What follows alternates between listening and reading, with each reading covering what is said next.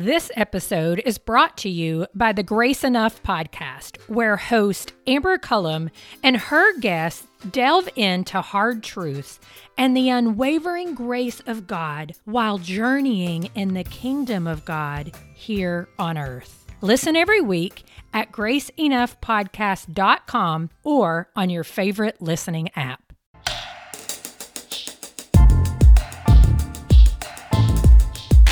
Can we live a TechWise life? We interviewed author Amy Crouch. I don't know about you, but when I see a notification come in, I itch to look at it right away. And even if I manage not to, I'm thinking about it for the next 10 minutes. If I do open it, forget about willpower. 10 minutes of texting, 2 minutes of looking at Snapchat stories, and then it's Device and Virtue.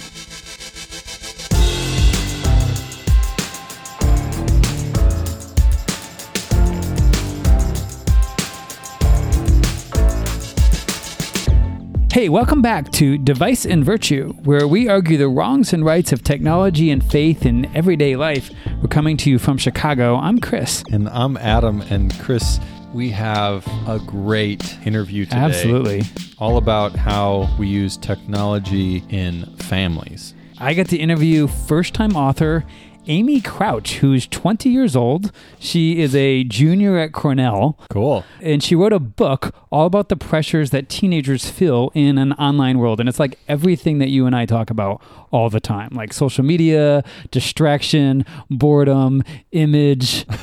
So all the things that we face, not just as teenagers. Yeah. No kidding. Honestly, the book is called My TechWise Life, Growing Up and Making Choices in a World of Devices, published by Baker Books.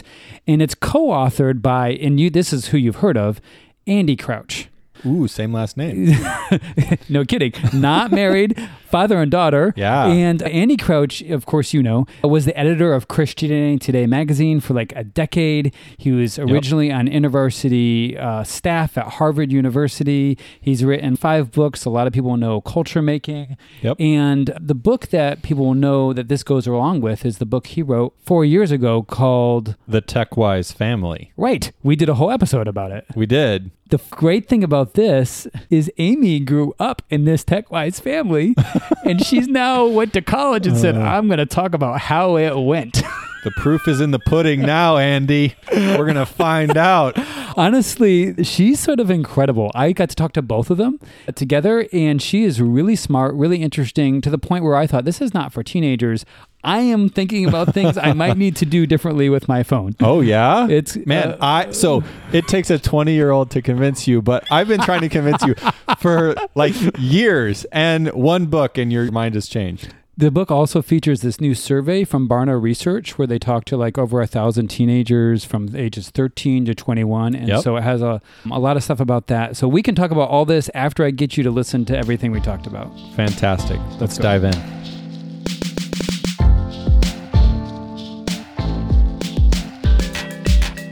Okay. Well, hey, it's Chris, and I'm here with Amy Crouch and Andy Crouch, the authors of the new book, My TechWise Life, Growing Up and Making Choices in a World of Devices, which just released just this fall, November 2020. Amy, welcome.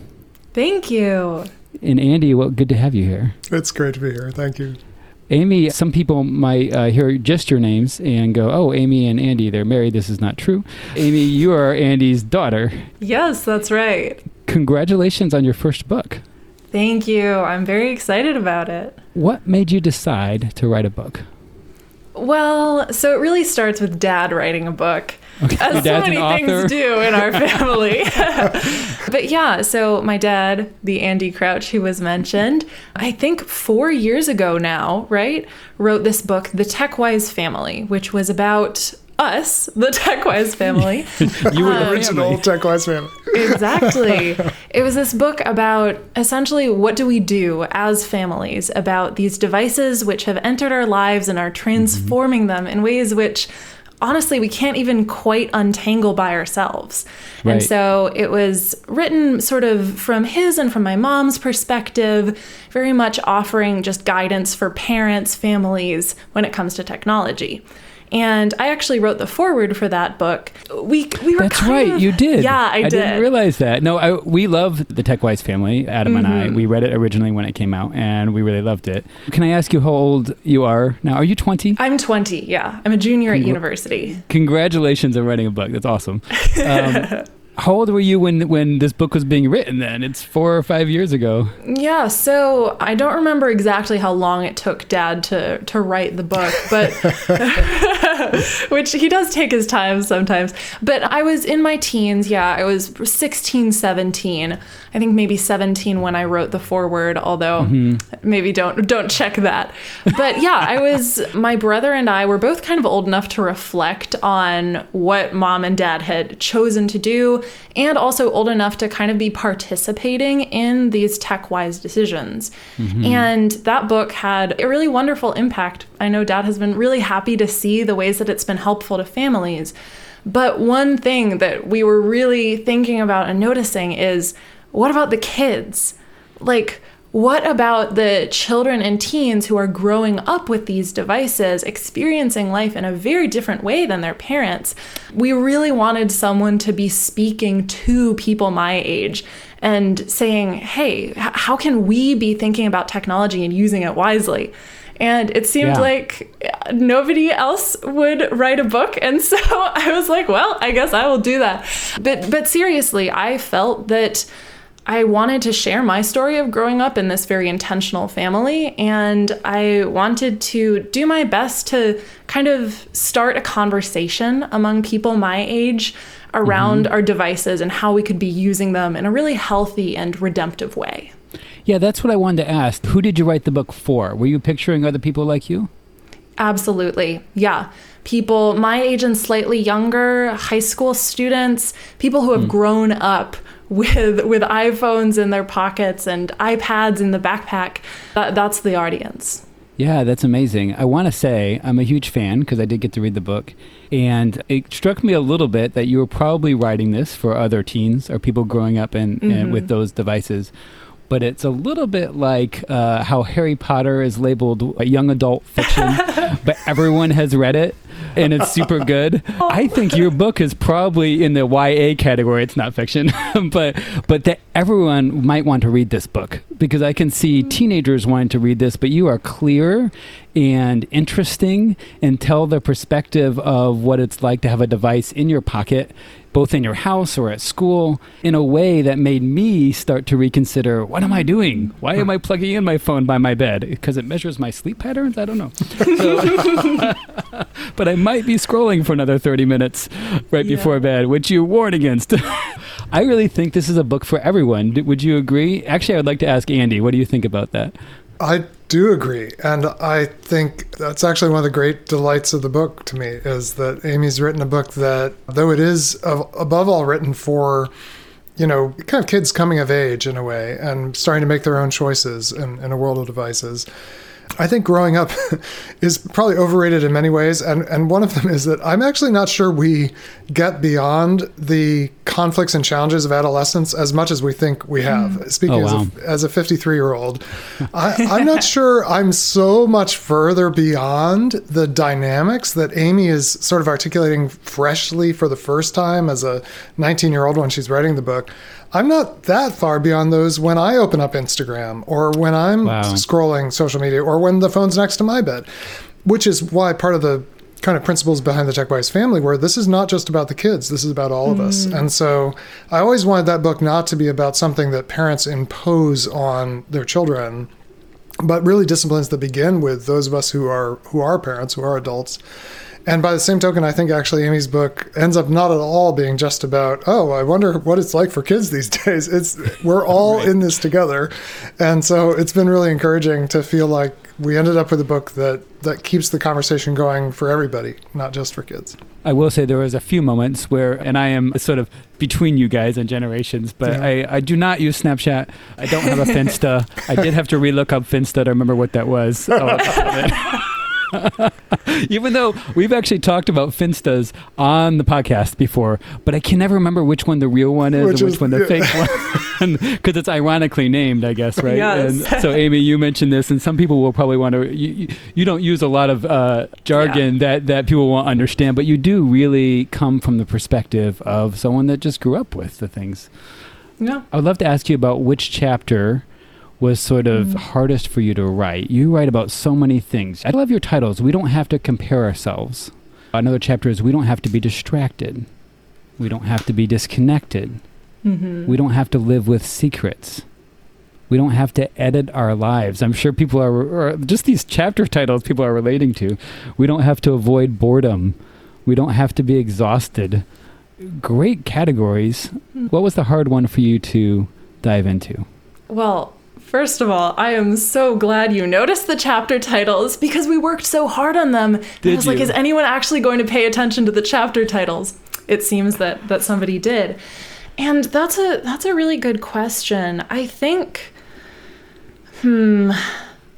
I almost think in some ways the very first chapter, we don't have to compare ourselves, was the most difficult to write and also kind of encapsulated what made this book difficult to write. So for those who haven't read the book, I just start out by telling a story, which was from a couple years ago when I was a teenager in high school, when I had gone to a school dance, and the day after, all the photos from the dance came out, and I felt like I had to publish them on Instagram, and I hated them.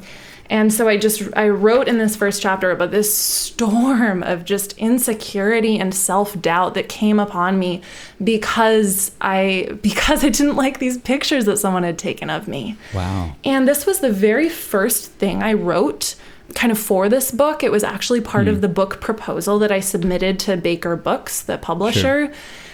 It was really difficult to figure out how I could tell this story about myself in a way that could be useful to other people and in a way that could be really honest and vulnerable.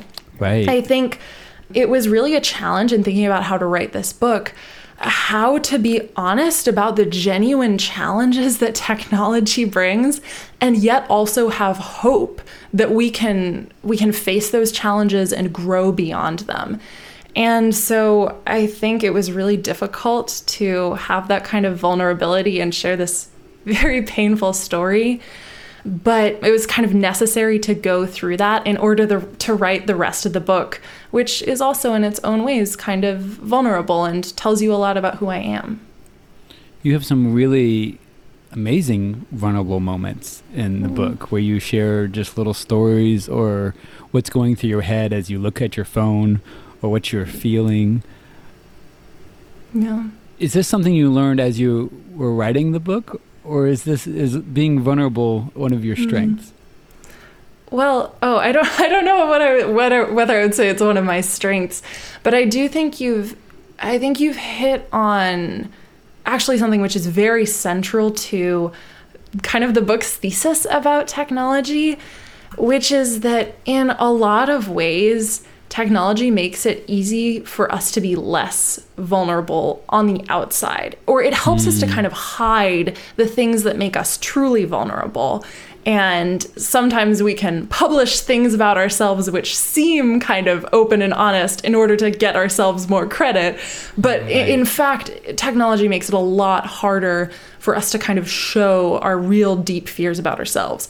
And so I don't know if that's something if being vulnerable is something that I'm good at, so much as when you talk about being TechWise, you have to enter into a world where you recognize that you are imperfect and you recognize that you kind of have to be in a community making wise decisions, examining your own habits when it comes to technology in order to face that real vulnerability that comes with being a human.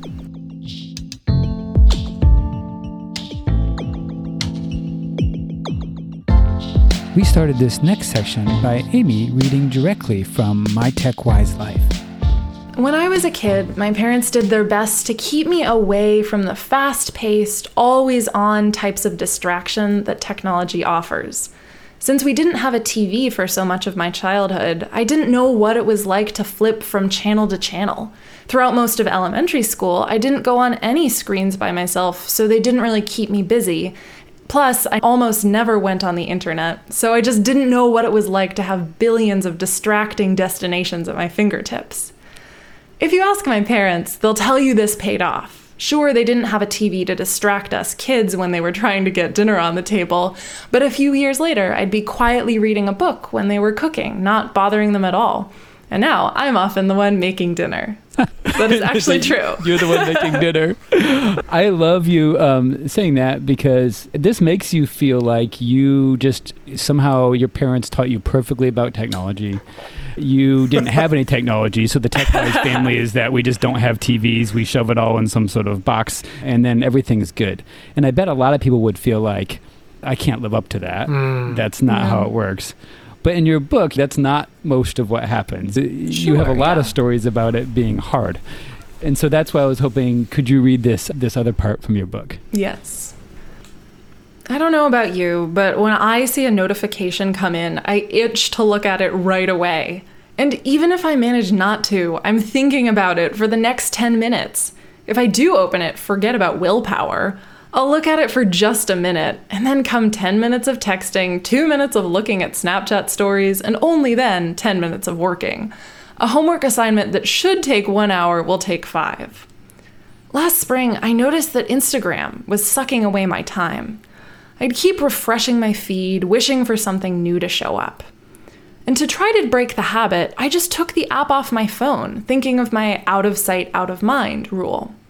A few weeks ago, I downloaded the app again to give a friend a birthday shout out. I debated whether I should delete it right after I posted, but figured I'd leave it up and see how it went. Guess what? I realized Instagram wasn't a distraction anymore. I used to check it 5 to 10 times per day, using it as a source of the distraction I craved. Now I don't feel the urge. I glance at it once a day or so and smile at the pictures of my friends. This app that once destroyed my focus is now just a pleasant occasional diversion. Why do these small steps help? I think it comes down to how work works. It takes patience to work fast. It's really good. What did you mean by that it takes patience? Well, I use the metaphor in the book, or the comparison in the book, that doing work of the kind where we sit at our desk is actually very similar to doing the kind of work we do when we go on a run or something, which is that whenever we're doing something difficult, but especially if I'm, say, running around my neighborhood trying to coax my legs to keep me going, there's this period of time where it feels like you will never actually make it, where you're just totally out of breath, you don't think you'll get to the end of the run. But if you push through that initial challenge, sort of slowly and visibly with patience, you get into a rhythm, you figure out your pace, and you feel like you could run for another hour. And I think that is how even very non-physical work, even just sitting and typing an essay, actually functions. Is there will always be an initial period of being distracted and wishing that I was doing something else. But if I push through that, and if I don't give in to the temptation to look somewhere else, then I get into this really wonderful rhythm, which a psychologist has called flow. And so I think we need the patience to know that beyond initial distraction and temptation lies real satisfying success. It's amazing. And it's a good advice. Andy, throughout this book, you write responses to each chapter. Like there's a chapter and then there's a little sort of a reflection or a response or maybe a letter. Kind of a letter from Dad. Tell me how that worked. Did you write these as Amy wrote the book? Did you write them later? How did that work? I actually waited till the whole thing was done. And the main reason I did that is I didn't want Amy to feel like I was looking over her shoulder while she was writing.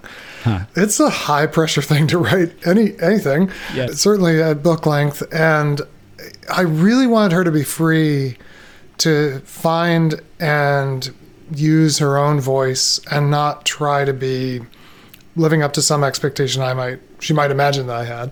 So, she worked with an editor, wrote the whole thing, and then I got the manuscript, missing only my letters, but with the plan all along that I would write kind of a response to each chapter.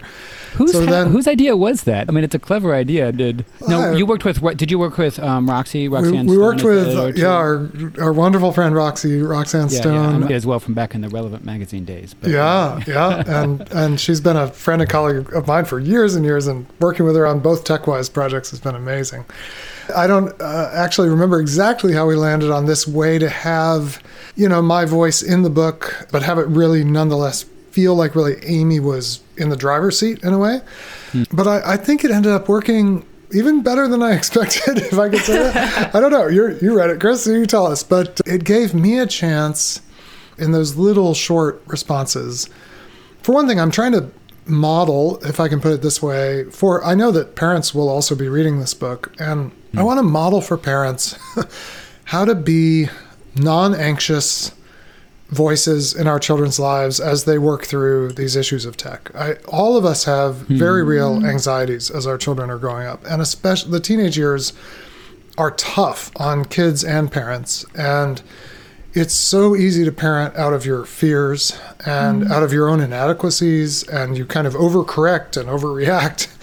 And I did some of that, no doubt, when Timothy and Amy were growing up in real time. But with a little bit of distance and time and patience, I think in these letters back to Amy in the book, I'm able to model, what parenting can be at its best.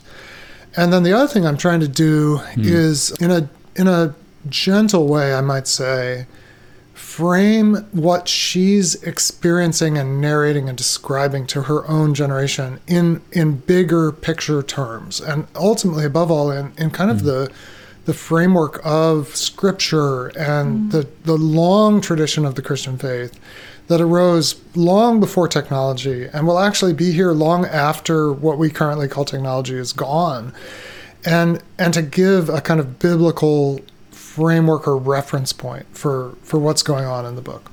Well, you write several times that this book actually isn't about technology. Yeah. Yes. What is it about? Abe, do you want to take that first? Oh, no. Sure. I mean, I think the title is My TechWise Life. I think it's in two of those words, wise and life.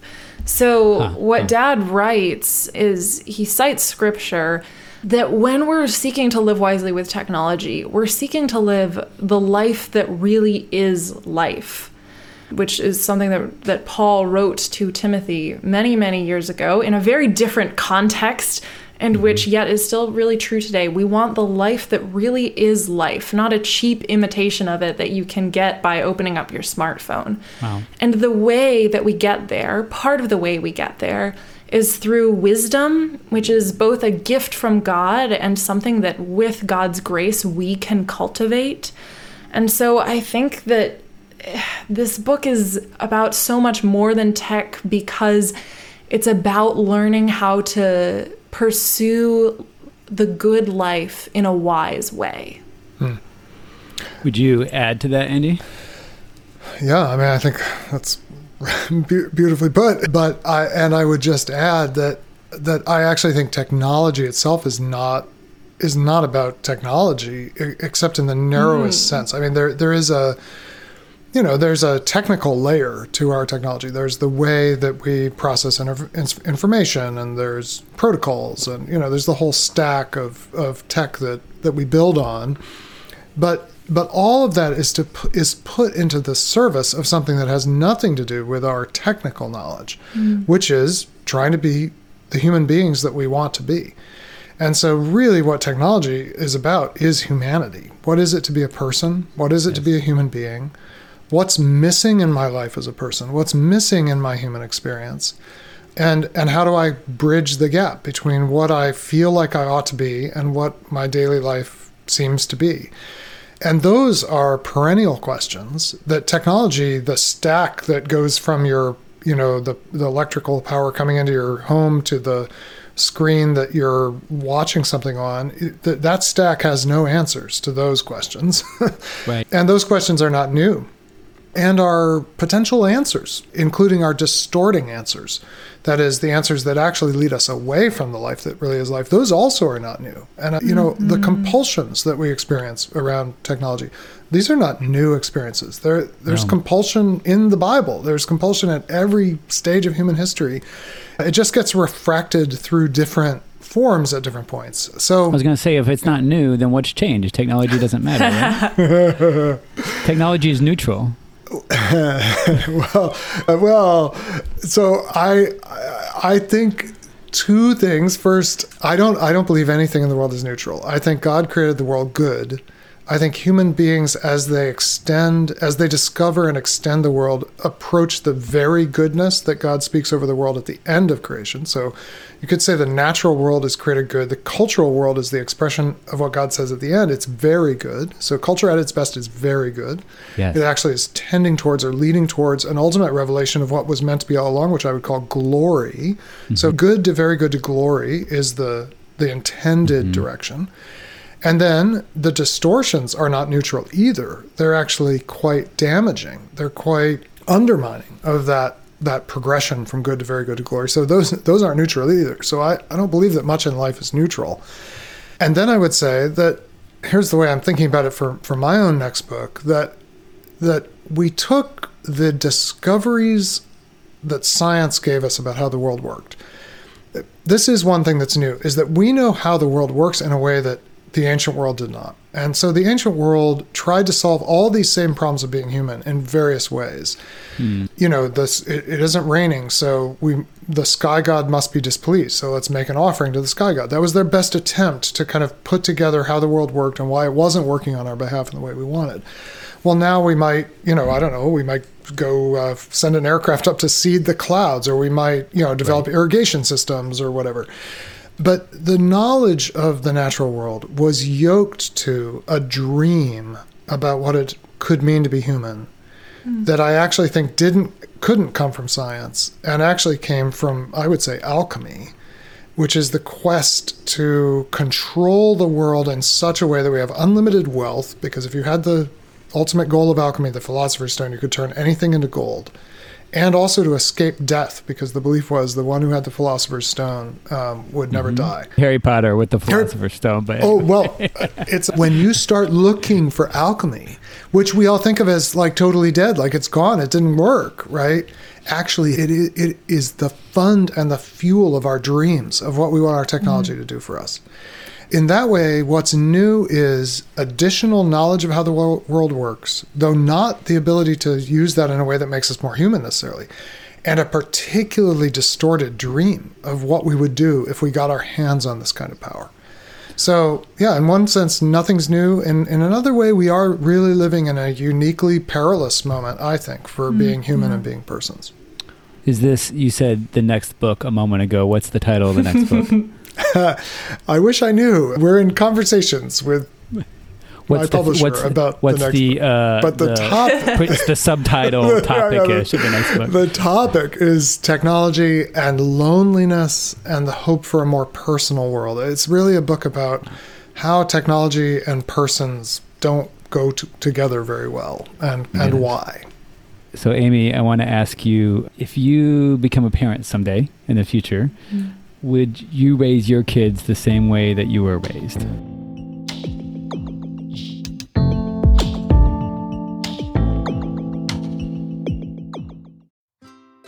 This episode is brought to you by the Grace Enough podcast. I am its host, Amber Cullum. Each week, I sit down with a guest to discuss hard truths and the unwavering grace of God they've experienced while journeying in God's kingdom here on earth. You'll hear from guests like Jen Wilkin, Jamie Ivey, Andy Crouch, and Scott McKnight. Listen to these conversations and more by searching Grace Enough Podcast on your favorite listening app or by visiting graceenoughpodcast.com.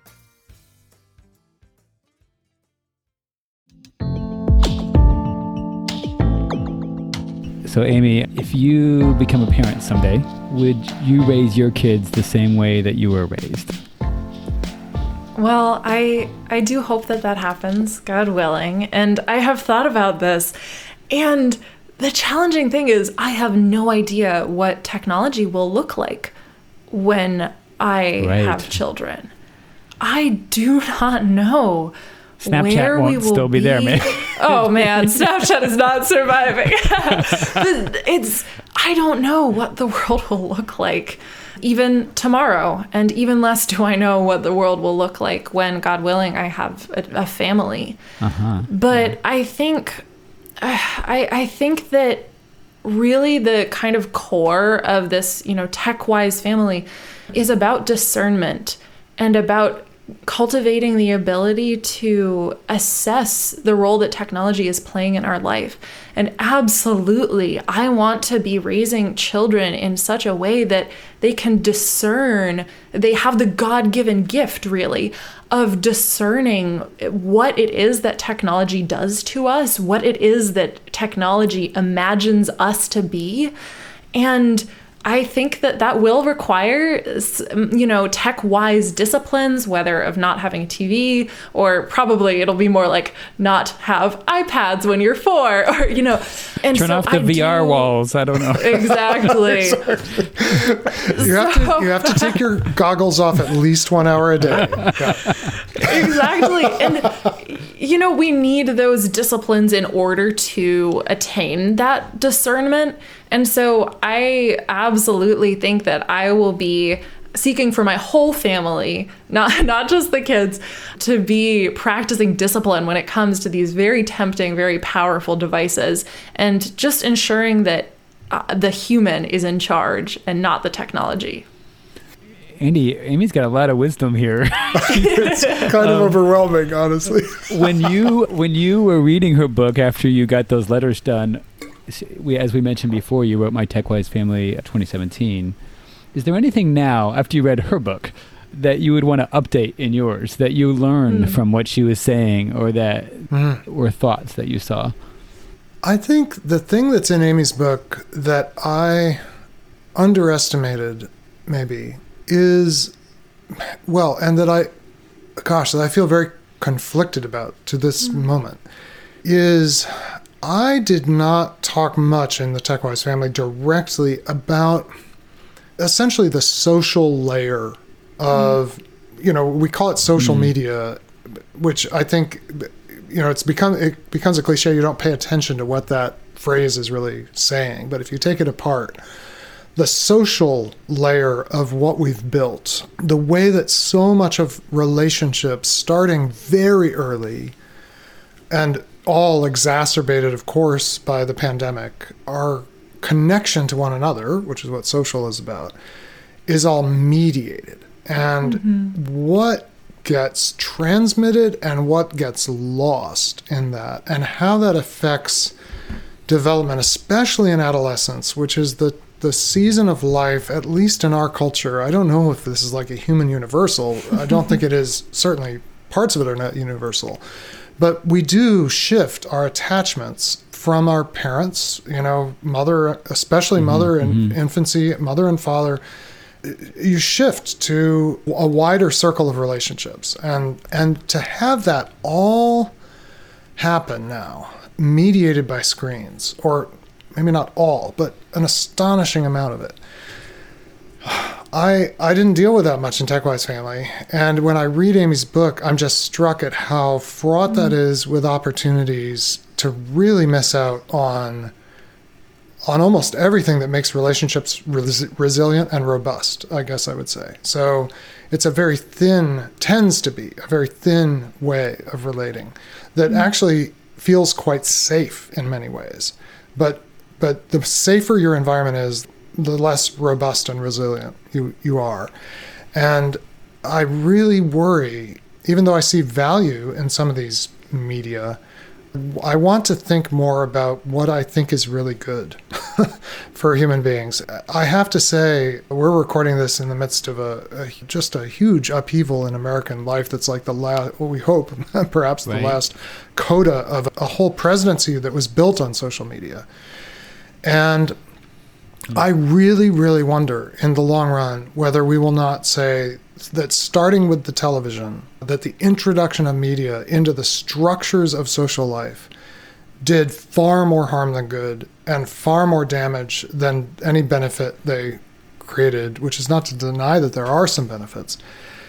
So I would have spent more time thinking about how we can make good choices, again, as parents and kids, about the social worlds that we build in these very thin, mediated environments. Andy, in the last few days, we have watched some unreal events in Washington, D.C. that affected our country. One thing I noticed is that the majority leader of the Senate, Mitch McConnell, stood up and said some things before actually some of the folks broke into the Capitol, but he said, we cannot keep drifting into two separate realities. That's one of his statements. You've obviously written on the church's role in culture and the way technology shapes us. And so I was just wanting your analysis on comment on what do you think about separate realities in technology? Help diagnose this for us. Well, all media put something in the middle between people. So media comes from the Latin word for middle. And this can be very powerful and very useful, and sometimes without a doubt beneficial. We're trying to make the most of it right now. We're using media to have this conversation, and we hope that the net result is good for human beings and for us as persons, right? And I think it can be. I think what has been lost in American life, and again, the pandemic just accelerated something that was already happening, is we always have an interpolated mediating layer that we shape and choose. It's shaped by our preferences, often without our even being aware of it. Facebook, Instagram are going to show you things they know you'll engage with. They know you better than you know yourself. They will give you things you would never ask for because they know that's what you really want. If they gave you the choice, you'd say, that's not me on my best day. I know that's what my revealed preference is, but give me a chance to ask for something different. But they won't ask. They'll just give it to you. The reason we're in such a polarized time is that we are not having, if I can put it this way, immediate experience. I would actually say first simply of the natural world, the world in which I'm very small, because in the world of media, I'm very large, I'm very important, I'm flattered, I'm catered to. I get notifications whenever anything of importance happens. That doesn't happen when I walk outside and look up at the stars at night or look at the birds in my backyard. So we're cut off from the natural world, from ourselves as creatures in the natural world. We're cut off from our fellow human beings, who, for all of our attempts to dehumanize them, I mean, at the limit in experiences of warfare, you have to be trained, like rigorously trained, to not see that there's a human being that you're killing on the other side. And no one comes out of killing another human being without trauma. But people walk away from verbal violence, which Jesus said was just as bad as murder, without the slightest trauma today, the slightest visible trauma, because we do not experience other people as people. What role does the church have to do with that? Well, we have got to reconvene persons at the scale where we can encounter one another's persons. And then I think we have to reclaim this beautiful and troubling thing that Dietrich Bonhoeffer says, which is you actually can never afford to have an unmediated relationship. You always need Christ mediating between two people. Wow. Sure. And we've replaced Christ the mediator between persons in all of our conflicts as well as all of our similarities, in all of our desire for unity as well as all of our desire to flee the other. We've replaced Christ with these media that are not built to reconcile human beings to one another. So this is a moment when the church desperately needs to be what it's meant to be, because I don't think we have the structures of civil life. Since the Nixon-Kennedy debate went to TV, we have hurtled headlong into a mediated civil square. But the church could offer something different, and must, if we're going to have a way out, I think.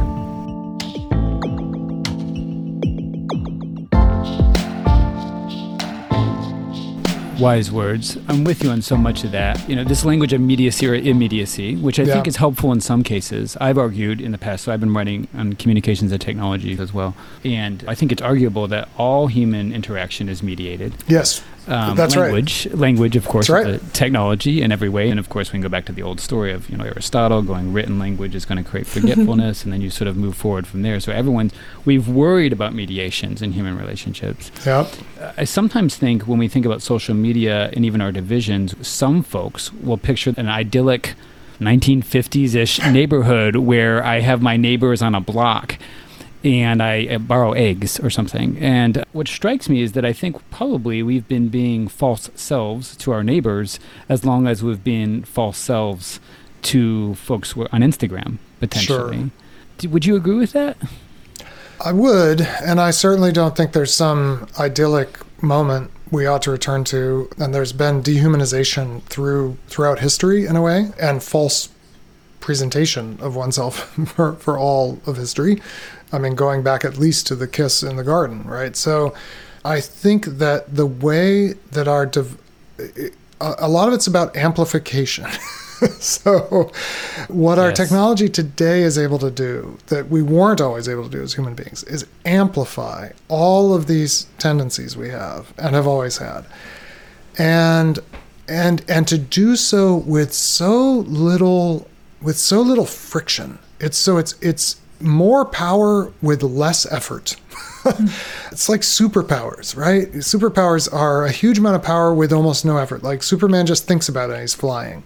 He doesn't have to flap his wings. He doesn't get tired at the end of the flight, And when you introduce superpowers into human life, you take all these things that have always been part of the human condition and you release them from constraint and you amplify their capability.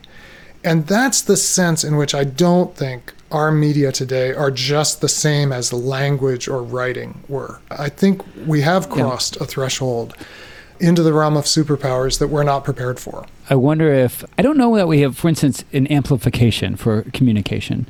Social media doesn't particularly, I don't know how many followers I have online, but because of algorithms, 100 people might see something could go much more viral and go further, but they're nothing like the ability for the Walter Cronkite era to speak to the entire nation at once. So this is broadcast media, right? The radio or the television. We had Walter Cronkite, Amy, sorry, really old. And then Peter Jennings, maybe. Still too old. Dan Rather, still too old. See, this is the question I'm going to stumble towards. I don't assume that, Amy, you've watched a lot of live TV. Like, I grew up in an era, at the end of the era, where 3 newscasters could talk to the whole nation. My thought about one of the polarizing facts in the United States right now is not particularly that Twitter is doing that, but that the interaction between a late broadcast media and a social media is doing that. Meaning that there is a generation that trusts a certain source of one voice is the godlike broadcast voice, and we trust that. And now they're lost in a fragmented social media world. And so we're dealing with trust, authority, and communication, and the interplay between, say, a cable news channel that got very famous during the Trump era and social media. And the interaction between those two creates things that maybe, if Amy's generation doesn't pay attention to broadcast TV in the same way, will maybe some of that move on? It's possible. There's a lot of ideas in there that I have to think through. We'll never probably again have the day when something like 77 million Americans all at the same time watched the Beatles on the Ed Sullivan Show. I mean, that's just unthinkable now. At the same time, these new media do have their incredibly outsized, influential people, of whom the immediate past president of the United States has benefited more than anyone. I mean, Donald Trump just doesn't become president without Twitter and without hundreds of millions of people paying attention to what he says on Twitter. So, and there's also an immediacy to it, an immediacy to the effect of social media, the way that it comes in throughout the day in notifications. I mean, Walter Cronkite had to wait till whatever it was, 6:30 p.m. to have his influence. Whereas someone who's an influencer on social media, has people on the hook every moment. So I'm not sure we have less a mass kind of capability to communicate and distort the mass experience than we had back in the days of 3 networks. I think it's just shifted. The power has shifted. And it has fragmented, but that doesn't make it any less powerful or any less distorting for whoever's in that particular echo chamber, and there's many of them. Let me ask you, as we finish up, a lot of folks that listen to Device and Virtue are just Christian leaders, and they are adults, not teens, and you're not a teen anymore either.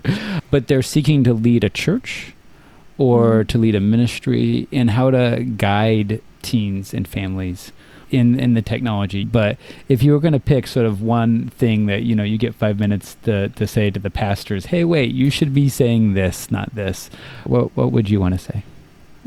Yeah, I think it kind of ties into what Dad was just saying, actually, which is that for so many people my age, the things that happen online, that is real life. I think often adults, people who haven't grown up with technology, it can be hard to understand how important that online social world can be. It can be so hard to understand why it matters that this person didn't like your picture or that you didn't get added to this group chat. And so I would say acknowledge how much the social world is happening online. And as you lead and live with teens, just know that pain is as real as what you'd think of as kind of real life exclusion or social happenings. And so I do think that it's healthier for people my age to move toward a social world that is somewhat less mediated, but do not take that to mean that the mediated online world is not real and impactful. Don't take it lightly. It seems like yes, yeah. It's a good word. I appreciate that. Well, the book is My TechWise Life, Growing Up and Making Choices in a World of Devices, from Baker Books, from author Amy Crouch and her father, Andy Crouch. It has been really great to be with you guys today. Thank you for having the conversation. Thank you. Thanks so much. This was great. Great questions.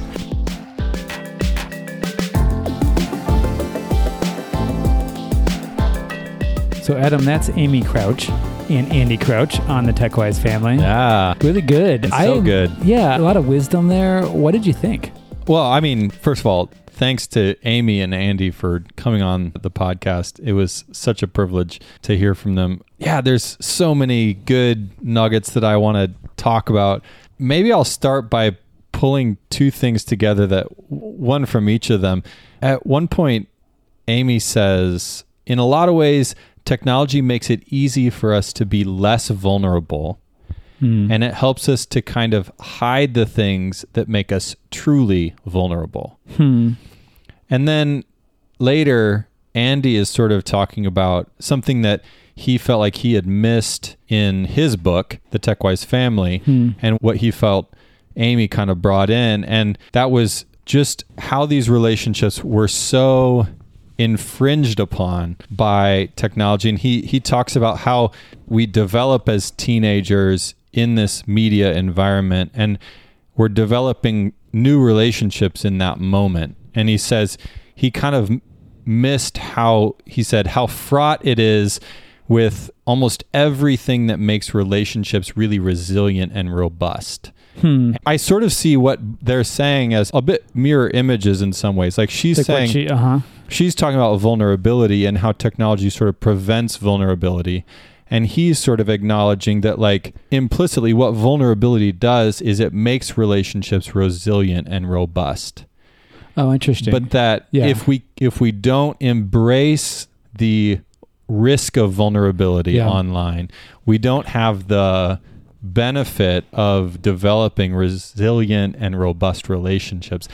You know, I like that came in that part where I had noticed in the book when I was reading Andy multiple times, because, she wrote a chapter and then he wrote these little letters in response, which is a cool format. Yeah.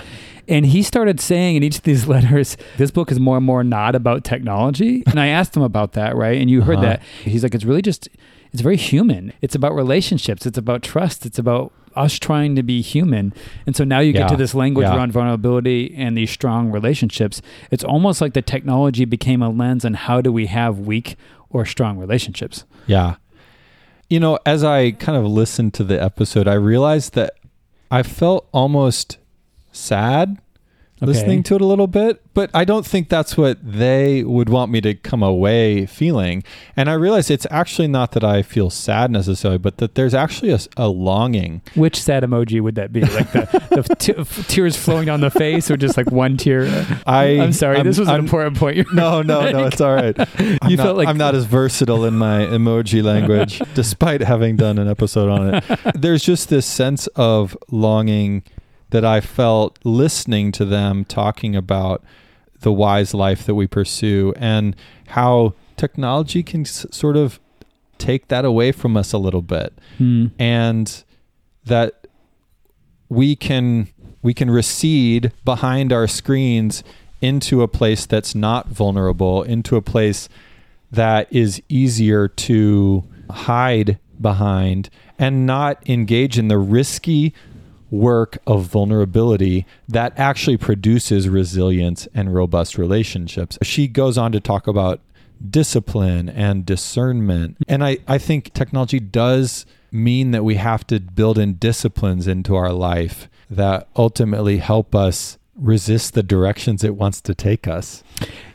Which I love, although when it wants to take us, I will react a little bit and go, does, Kevin Kelly's what is the technology wants? Is it really doing? But does it just give us a lens about emotional maturity in general? After we got done with this interview, one of the things that struck me about Amy, she was just really remarkable in her presence. Right. And her ability to articulate what she was thinking, but also her emotional vulnerability. Even just on an interview, she felt sort of very genuine, not over proud, not too insecure. And that's something that not every human ever reaches. No, not at all. Right? This is hard. This is even the work of spiritual maturity. This is the things that God calls us into. It made me wonder, is Andy Crouch's house, and I know they probably wouldn't want their family held up as the family, but let's be honest, they wrote a book about how their family puts away phones at night and does all these things as a family. So like they're a little bit of a model. Is their family mature in this because they figured out how to manage technology, or was their family spiritually mature, area for emotional healthy growth, and that's what led to a good mature use of technology? It made me wonder, is Amy a mature person because she just grew up in a mature family, not just because they had great roles on technology? It could be a little bit of both, honestly. We need people like Amy and Andy to do that thinking for us, to help us think it through for ourselves. But it really does then become kind of a matter of discipline and a matter of habits that cultivate a certain maturity. One thing I like about the book is what we said before, that there's a Barna survey of all these teenagers throughout, and they ask different questions about how people use technology, like how often do you check your phone the first thing in the morning? 86% of people say that's what they do. Man. And this was for teenagers, right? But I bet this actually would apply to lots of people. One question here said, do you strongly agree or somewhat agree that you feel genuinely connected to people through social media? Yeah. And it was interesting to me. So 31% said they really strongly agree. And then almost 50% total agreed that they do. Yeah. And that they do feel connected to people on social media. And you probably have thoughts about that. One thing I noticed about Amy in the book and in the interview is that she was pretty balanced throughout. She was never like, people aren't connected to people on social media. It's terrible. It's all a sham. And she was never like, this doesn't matter. She went through the sort of real challenges of feeling sometimes alone, even though she was talking to someone. Yeah. Yeah. And I think that sense of connection, that sense of genuine connection, I think actually happens not when someone else is vulnerable with us, but when we're vulnerable with someone else. Okay. And so, 50% are saying, yes, I feel like I've genuinely disclosed about myself to others. Yeah. And I think it goes on, less than 25% said no, strongly disagree. Right. Which is really interesting. So more people felt connected than felt disconnected in this survey. Yes. So there is a space and a potential for vulnerability online. Right. And yet, can we be completely ourselves, or is technology pushing us away from that vulnerability, pushing us into our natural proclivity to hide?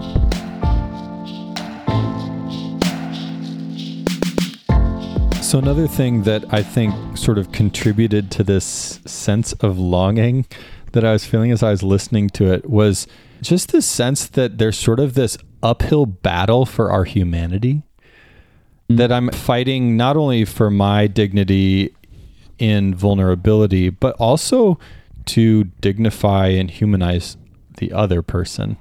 And Andy sort of talked about this, you have to be trained rigorously in warfare to kill another human being, and it's not without trauma, and he kind of used this really stark analogy, but he's likening it back to this idea that we can dehumanize a person on the other side of the screen without the slightest bit of, he called it physical trauma.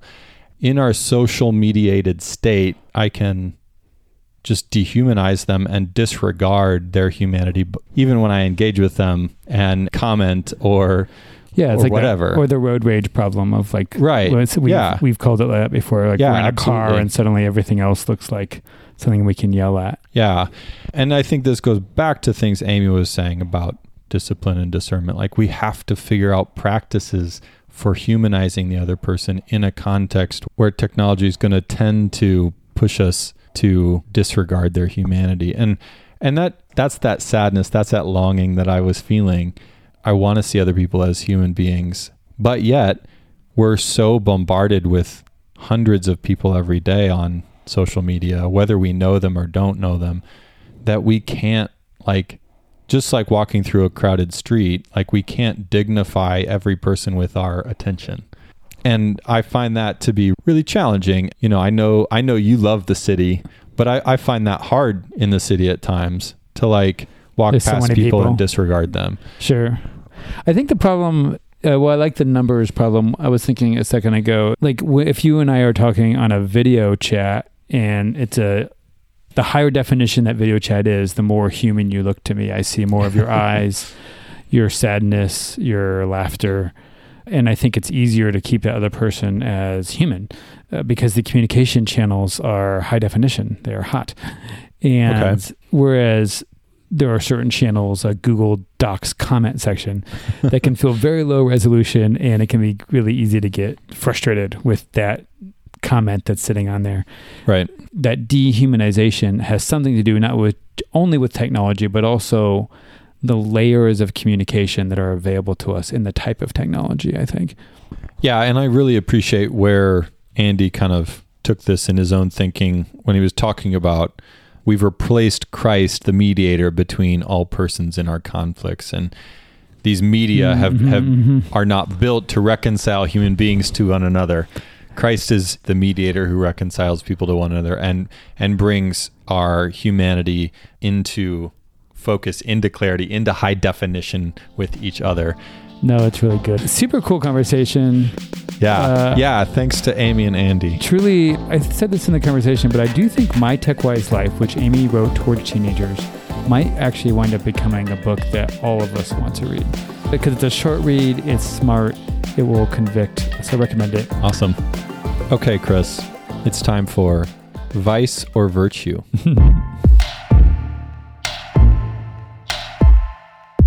Snapchat. Oh, snap. Oh man, you've been saving that one up, haven't you? Do you even have Snapchat on your phone? I have TikTok. I don't have Snapchat. I have never snapped in my life. I did not ask Amy if she has TikTok. It's curious to me as a former 19-year-old, because she talked about Snapchat a lot. Yeah. She brought it up multiple times about her life growing up. And I was thinking to myself a little bit I use Twitter, Instagram, not the Snapchat. Yeah. And so you send it disappears, but you send it to one friend. It's a text message, but it's a video to a friend and it disappears, right? That's Snapchat. I sound old. Yeah. Yeah, I mean, that was always the idea of it. I feel like it became more than that. It just became I feel like the primary teen app. But so here's the thing. I did install it about 2 years ago. But you didn't have any friends that were using it? I had 2 other friends that were using it, and turned out there were other campus ministers that were trying it out. So right? we were trying it to see what happened. I sent 2 snaps. It's you swipe to the left or the right to send a snap, and I did not know what was happening. This is funny because I normally pride myself on despite my age, I understand exactly how it's going to go. But it has a little ghost icon on the app button on your phone, and that was confusing as all. So I'm going to call this a vice. Wait, why? It's like a ghost, like it disappears over time. That's the idea or something, right? I think that's the idea. I see, got it. Can I abstain? Like, I don't know. I've never used it. I have only heard bad things from news reports, which I don't lend much weight to. It's connecting. You do like ghosts, it's connecting teens together, and maybe they feel vulnerable on it. Maybe it's enabling vulnerability. So maybe it's a virtue. Well, that's the least informed vice or virtue we've ever done. That absolutely. And we've done some really crazy ones. With apologies to Amy Crouch. Yes. We're sorry. Vice or virtue. We do other vice or virtues on every episode of the podcast, and find us on Instagram or Facebook. I think we'll be posting some questions. We should post some questions about Amy's book, huh? That would be great. To see what folks think when she writes about boredom or editing our lives. So find us on Instagram or Facebook and tell us what you thought. See ya.